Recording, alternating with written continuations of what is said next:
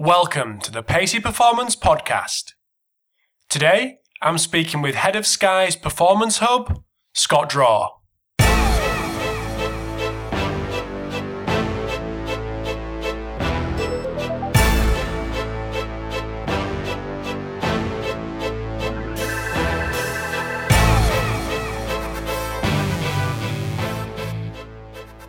This episode of the Pacey Performance Podcast is sponsored by Vald Performance, makers of the NordBoard.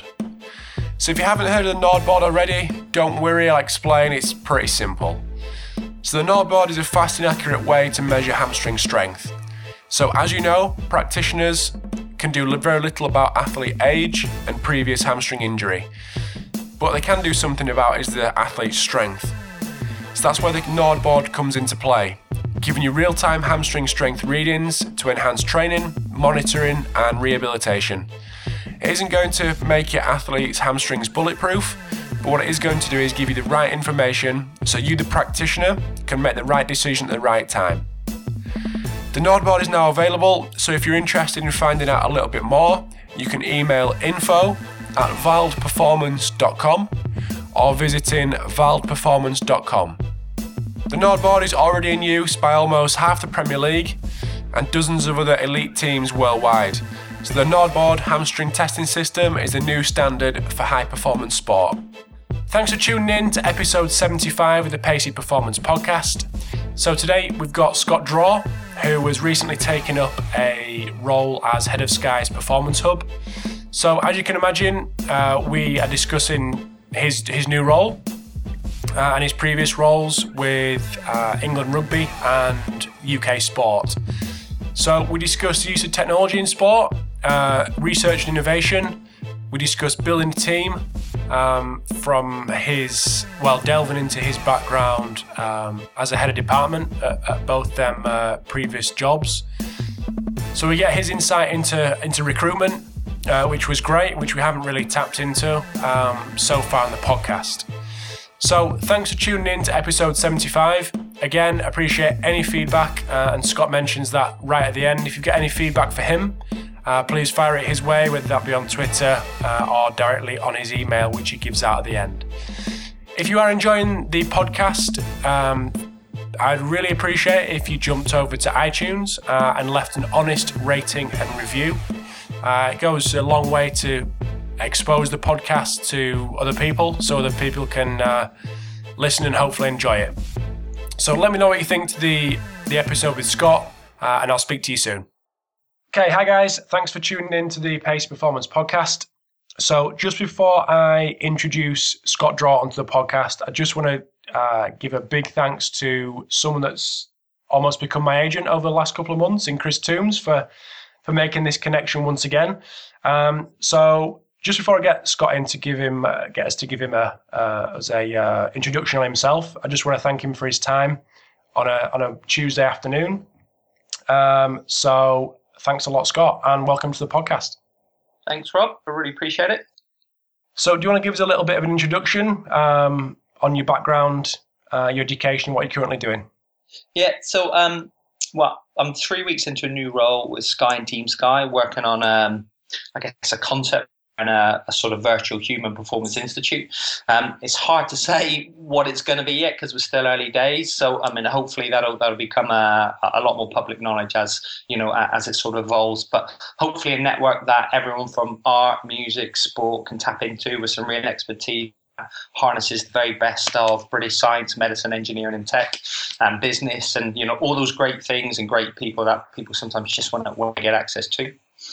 Prior to that, previous 2 years working with England Rugby, so I sort of headed up a number of science and medicine teams across the men's player pathway with women's and sevens, and then appeared before that really from early 2000 really up to past London. I worked in the British Olympic system with UK Sport and EIS, and I helped develop and grow our research innovation program, which is really about working with sports in a project-based way, trying to solve problems that they presented to us with the very best of science, medicine, engineering and tech, but also bring new ideas to them of things that have gone on in the industry that could potentially make a difference to their journeys, to their individual athlete journeys really as they headed into major tournaments and major events.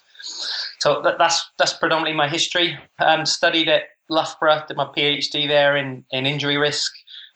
First degrees at Brunel and teaching degree at Nottingham. So really, really varied background. Probably the way I sort of describe myself is an expert generalist with this cast and network of thousands who are real specialists and expertise in what they do. And that's where my sort of career has got to. Cool. So one thing I wanted to kind of start off with was the research and innovation kind of head of yours. So it was just from my kind of, a lot of these questions are very selfish that I ask on the podcast, and I kind of figure out that if I'm interested in it, I'm hoping and guessing that other people are. So it was just the journey from kind of a problem being presented to you, whether it be something that can be solved with technology or other means, and the kind of research that goes in behind that to actually hopefully solve that problem from your side, from kind of a management point of view, if that waffle makes any sense. Yeah, and if I go right back to the start of, I guess, of the journey in the process, when I sort of when I ended up in a sort of role around research innovation tech, as it was really early days in the British system. So the EIS actually didn't exist at that time. So really in those early days, we spent a lot of time trying to scope the network and the landscape, going to a lot of places that existed in the UK, meeting people, in some ways doing a bit of a talent identification of expertise.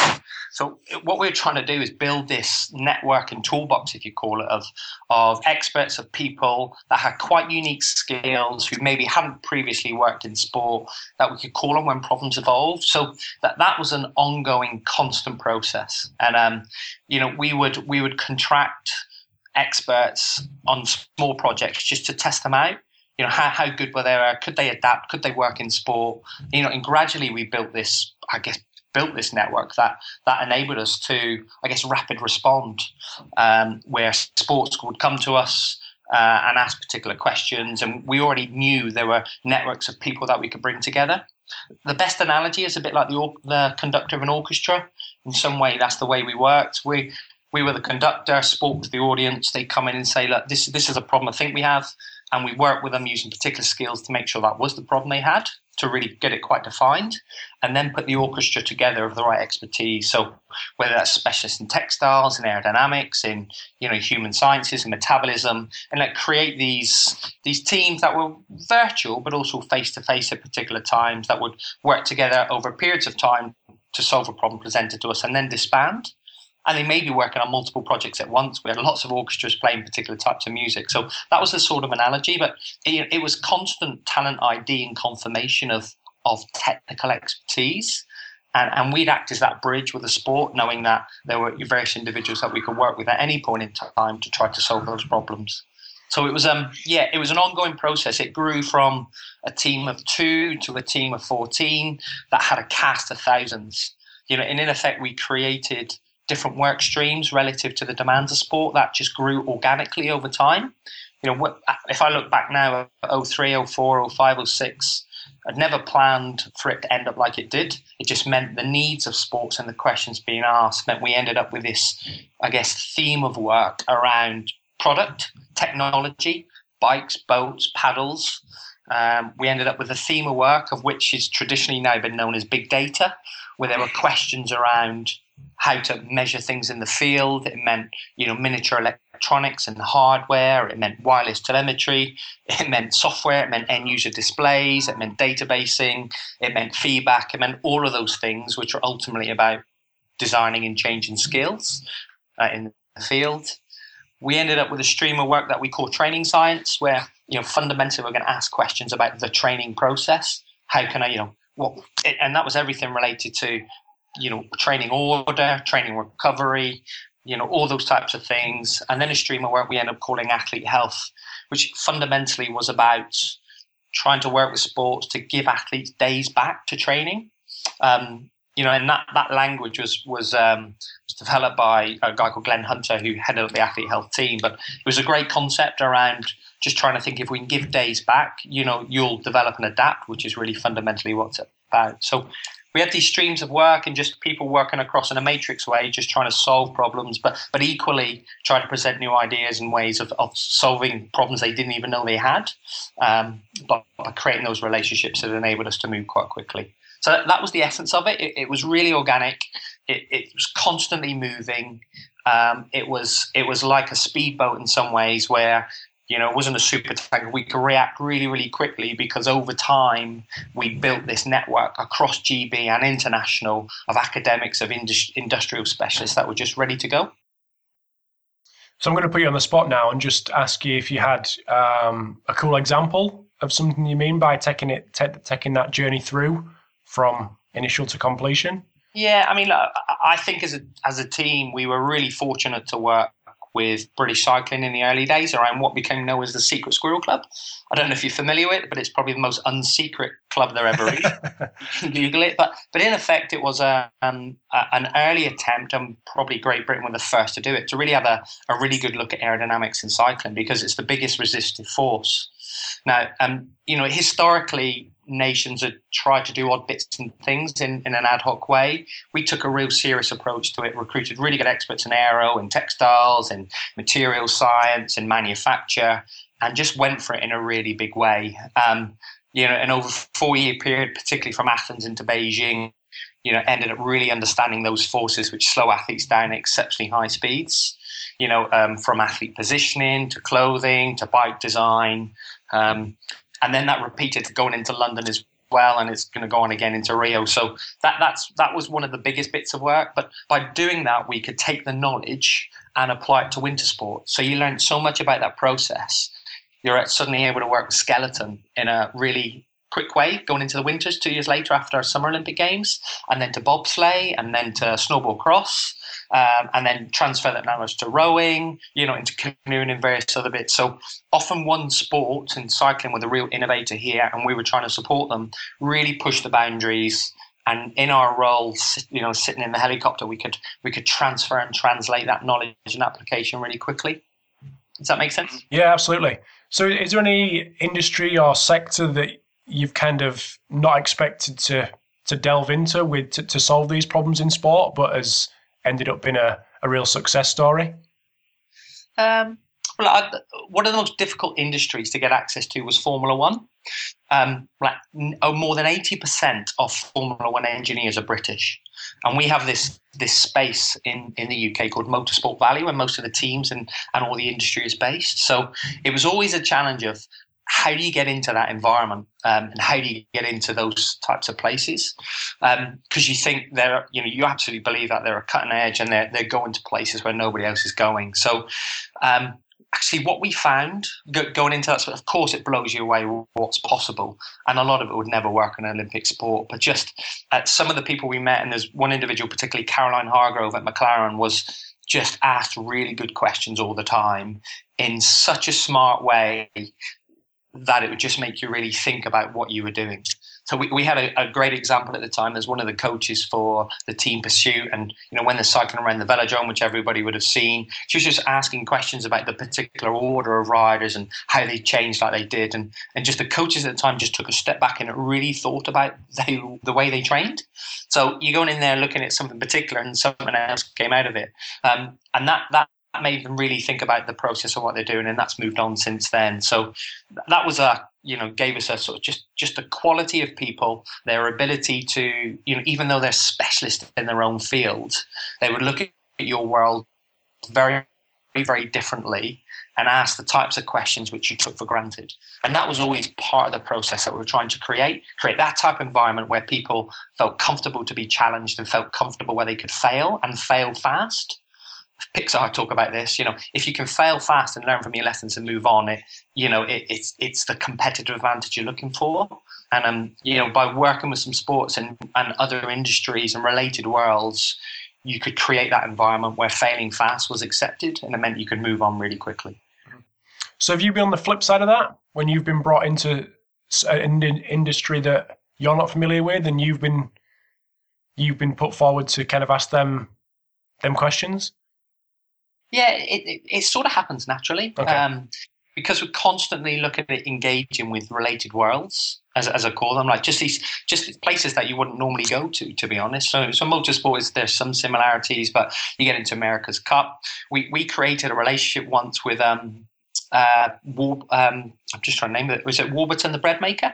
They have an innovation department, and we met up with these guys once at a conference, and they were just really intrigued in what we're doing, and they were looking at creative ways and new food technology, and they just wanted us to come in and look what they're doing. So it's fun, it's great fun, because in some ways you're out your comfort zone, but also they're in a position where they're really accepting of what you're seeing, because they're so used to seeing what they see. So yeah, that was fun.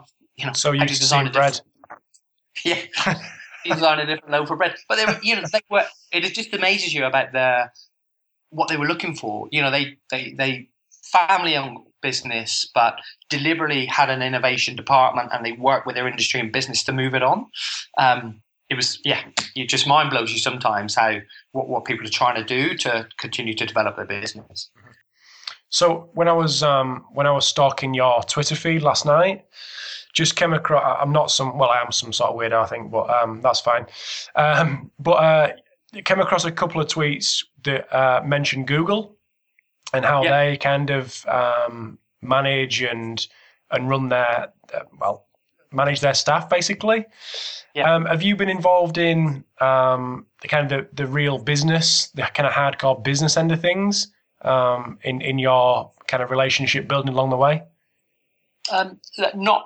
We've obviously linked with, as part of that process, we have linked with major businesses just to see what you can learn around how you manage leads, support and develop your people. Yeah. And in many ways, sometimes sport is pretty sophisticated.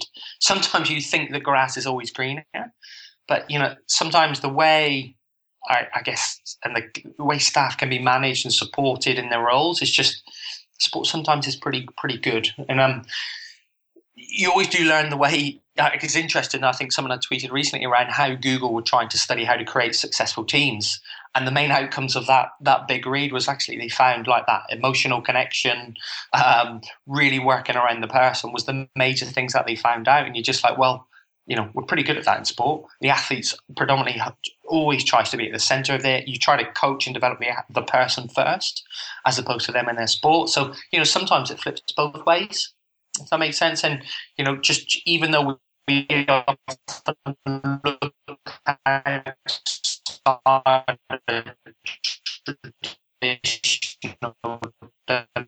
just cross-sport sharing, cross-sport knowledge is where the real magic can be. And again, one of the things that we always encourage is try to make that happen, because there are lots of similarities, there are a lot of similar problems within the sporting arena. And sometimes your gains are just in sharing that knowledge with one another. I mean, I think I mentioned I was very fortunate to be at the Leaders event in Los Angeles last week, and give me a great insight into terms of where US sport is and its application of science, its application of tracking technologies. And there's some really smart people who do some really good stuff. And equally, some people are really in the early stages trying to implement really good programs. But you could just see how quickly people were learning off one another by just sharing experiences. And often it isn't rocket science, but it's just that moment for somebody that goes, what I was trying to do is exactly the right thing. And now got the confidence to go on and push it through. So like just the strength of sport sometimes is serious. And I think you have to sometimes recognize that sometimes the solutions are really close to you. Mm-hmm. So this may be quite early on in your kind of discovery of this, but what are you seeing between the kind of evolution of sports science in the US compared to what it's like in the UK? I think this is internationally wide, not just within the US, but technology is often moving at a much faster rate than we can implement and manage it. So I think what you're beginning to see is many of the player tracking technologies, sports are using them in the US, particularly because there's peer pressure. They hear one team's doing something, so we have to do it to be the same. And what isn't driving the use of that is really good intelligent questions. So what you're getting is a vast collection of data without any direct application. So people are going fishing, which isn't necessarily a bad thing. You have to do that at times. But they're going for fishing and they get to the end of a data collection period at the end of a season and just don't know what to do with the information. Or they still have data because they haven't been translated to quality information. So I think the ability, what you see with really experienced practitioners, that are able to really step back, really tight relationships as part of their team, part of their coaching team. They can ask really, really intelligent questions, which often direct the use of the right tools and technology, so the tail isn't wagging the dog. The performance on the pitch, on the court, is driving the work of the performance team. So you're beginning, that was just some early observations, and I'm generalizing here. There's obviously examples of really good stuff going on, but I think that will flip quite quickly when people realize, actually, there's, how are we going to keep up with this technology? Well, in some ways you don't have to. If your process is good, if the questions you ask are related to what happens on the pitch, in the court, in the field, or the track, you will therefore go to the right solutions that will help you answer those questions. And success will still be judged by your intervention. Any of these tools and technologies are going to tell you something, you still got to do something about it. And that's where the real competitive edge is in international sport. Mm-hmm. So when it comes to technology, and obviously there's so many new products entering the market, what do you think is going to be the kind of thing that comes to the fore over the next couple of years from the kind of things that you're seeing at the minute? Yeah, I think certainly in the Consumer Electronics Show this year, huge push around this whole virtual reality, augmented reality space. So, creating these different learning environments, and what that may mean is you're just going to see it coming through in a number of domains. It is beginning to happen in sport.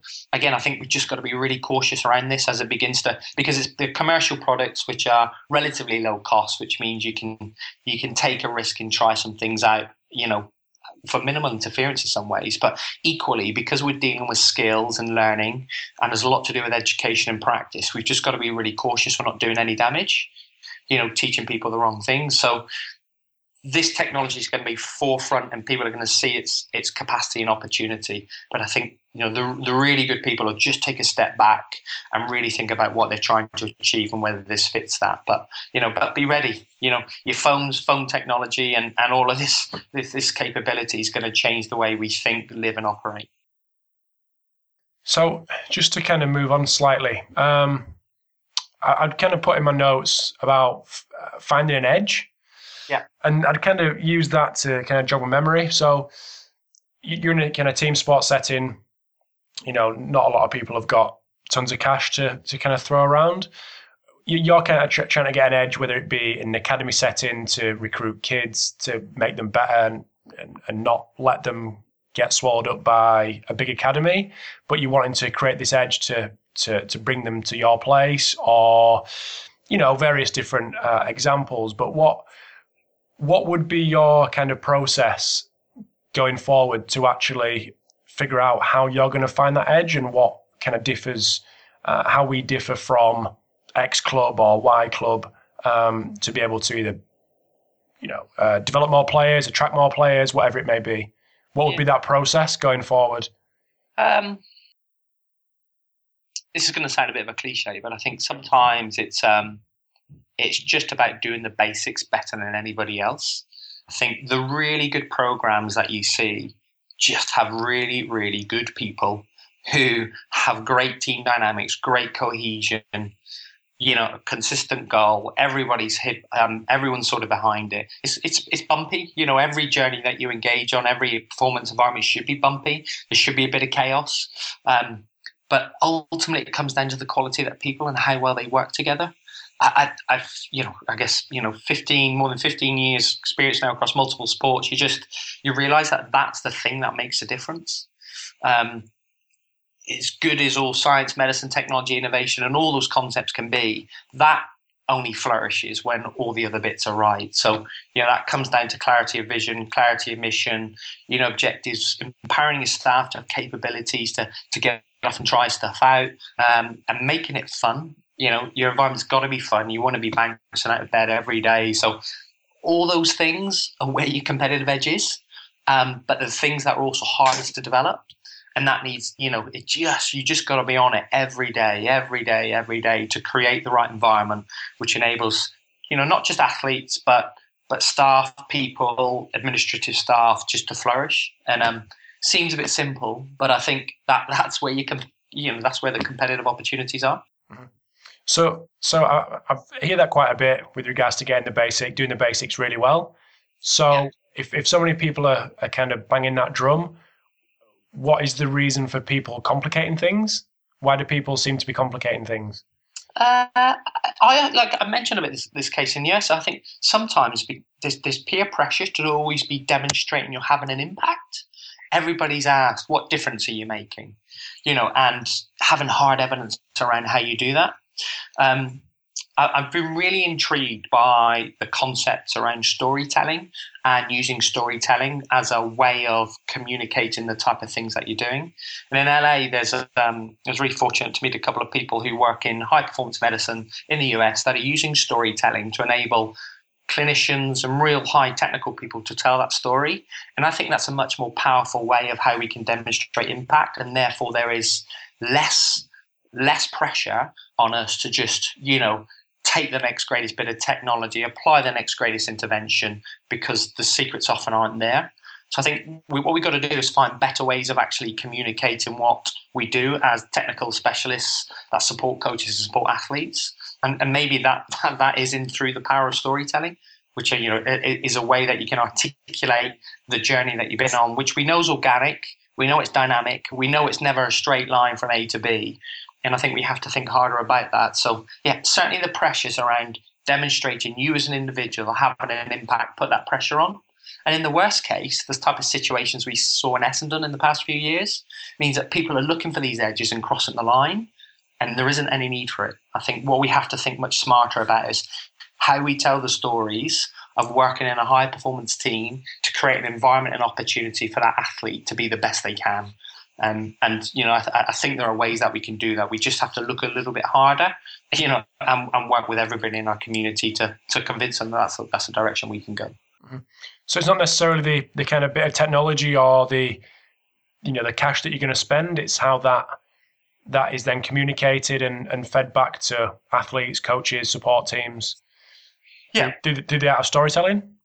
Yeah, absolutely. I think it's a really powerful way of sharing emotion and the emotive part of what these journeys can be, and that's what really connects people together. If people believe that's the way to go, we'll avoid that chasing of the next greatest thing. Because the reality is there isn't a next greatest thing.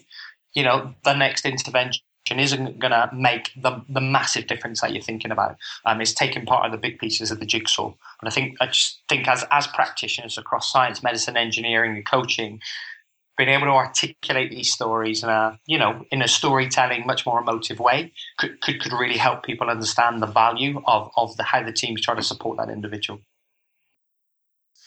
So just a couple of last things that I kind of want to pick your brain about was around building a team. Yeah. So I don't know if you've read you mentioned Google a couple of times, a book called Work Rules, which is recommended to me, which is basically the head of HR at Google, and talks about how they recruit and how they manage their staff. And I just want to kind of get I know it's very, very broad, just get your take on, firstly, recruiting staff, and how you may go about that, and how you manage people in general. Yeah. I love that book, by the way. It's great. It's unbelievable. And for all your readers, I would also recommend, before I answer the question, read a book called Social Physics by a guy called Sandy Pentland from MIT's Media Lab. So he's been fundamentally looking at ways of quantifying teams, quantifying the social networks of people. It's really got my brain spinning around around how you can quantify the dynamics of teams. And they've done some really interesting stuff, not in sport, just demonstrating how those communication networks are often the best predictor of team success. So have a look at that one, Social Physics, Sandy Pentland, really great read. In terms of my sort of experience, I guess first thing I always look for is passion and enthusiasm. Particularly in the teams that we work with, we've been very fortunate that we've had to be future looking. But those types of capabilities of people being able to demonstrate, I guess, that passion, but also, I guess, be risk taking, but balance in some ways around that. So, people are really willing to try out ideas in a systematic way to further their knowledge. So those are the things that I look for. Of course, great technical knowledge, but a great ability to apply that to the circumstances that they're presented with. And that means you may know all the literature in the best possible way, better than anybody else. But when you're presented with a particular situation with a sport, with an athlete or coach, how can you filter and extract that information or have a high quality network that you can apply it in the right way to that circumstance? So those are the real things that we typically look for. In terms of people I've managed to, been fortunate enough to manage and support and be part of a team, I guess traditionally just like to empower them to, I guess it's a bit of a cliche as well, but I guess they call it commander's intent in the US military, where you're pretty clear about what the outcome needs to be, but people have the flexibility, knowing that they're in quite an organic and dynamic environment, to find their way of getting there. And you give the freedom to constantly learn from that journey and that exercise. I think that's the way I like to manage and lead. I like the concept of the commander's intent, because the reality is when you're front line and you're out there, you can't predict the circumstances you're going to face. But what you need are the resources and capability and support from your team to know that, you may have to go back 2 steps to go forward 3 steps. You may have to go somewhere they haven't been before. And, and in sport, that's the nature of the game. You can plan to your heart's content, but there's a great quote that says, no plan survives the first contact with the enemy. So you need that flexibility. You need the capability to adapt constantly to try to achieve that outcome which we set as commander's intent. So for me, that's the framework I like to use when we're working together as a team. And not everybody can respond to that, but particularly in the field that we've worked with and within research innovation, I think you need to give that type of framework to enable people to demonstrate their capabilities and achieve their best in meeting that intent that you've set out. So this is just going off a tangent a little bit, but in that recruitment process, yeah, how are you getting the people to demonstrate that they can be flexible in their approach, given, like you said about knowing the research inside out, but being able to decipher that and actually apply it to a problem? How are you doing that to make sure you've got the right people? Yeah, so the focus is always on process. So like some things that we've done in the past is just set challenges which you don't expect people to solve. But so you take an example from industry around, I don't know, a car down, these are the types of circumstances, how would you deal with it? So what you're really looking for is, I guess, creativity in terms of how they create and generate ideas, but then the innovation element of it is how they take those ideas forward. So you're testing their process and their way of thinking and their ability to make things real. So a lot of role plays, a lot of circumstances, a lot of situations that people wouldn't expect, but also around that, a lot of personal time, a lot trying to understand those individuals and what others think of them. So it's typically go through quite a sort of detailed process. It's, it can be 2 to 3 stages, but it helps you really understand how people think, but also what others think of them. But the key thing is about their process of thinking and working on problems, and deliberately presenting problems in that way where they've got to solve it and understand it from the end user's perspective. And often that's quite a challenge because you're not taught that in education. You're taught everything in ologies, you're taught everything in a very particular way, but that in effect gives you your toolbox. It's when presented with a particular problem, it's not this paper told of this and this. What are the circumstances for this individual? What's the context? How can I filter all of this information to help solve or bring a new opportunity to the table that's going to work? I mean, the relationship part is massively crucial as well. You can't underestimate, we call them soft skills, but all the communication element of needed in the job. The emotional intelligence, the EQ, all of those skills to be much more self-aware, much more self-organizing, so people make good decisions when under pressure. Cool. So just one very last thing. Obviously, the people that listen to the podcast are kind of sports scientists, S&C coaches. What advice would you give them in the kind of avenues to look away from their kind of comfort zone to look for influence that may be able to help them to bring them back into their environment?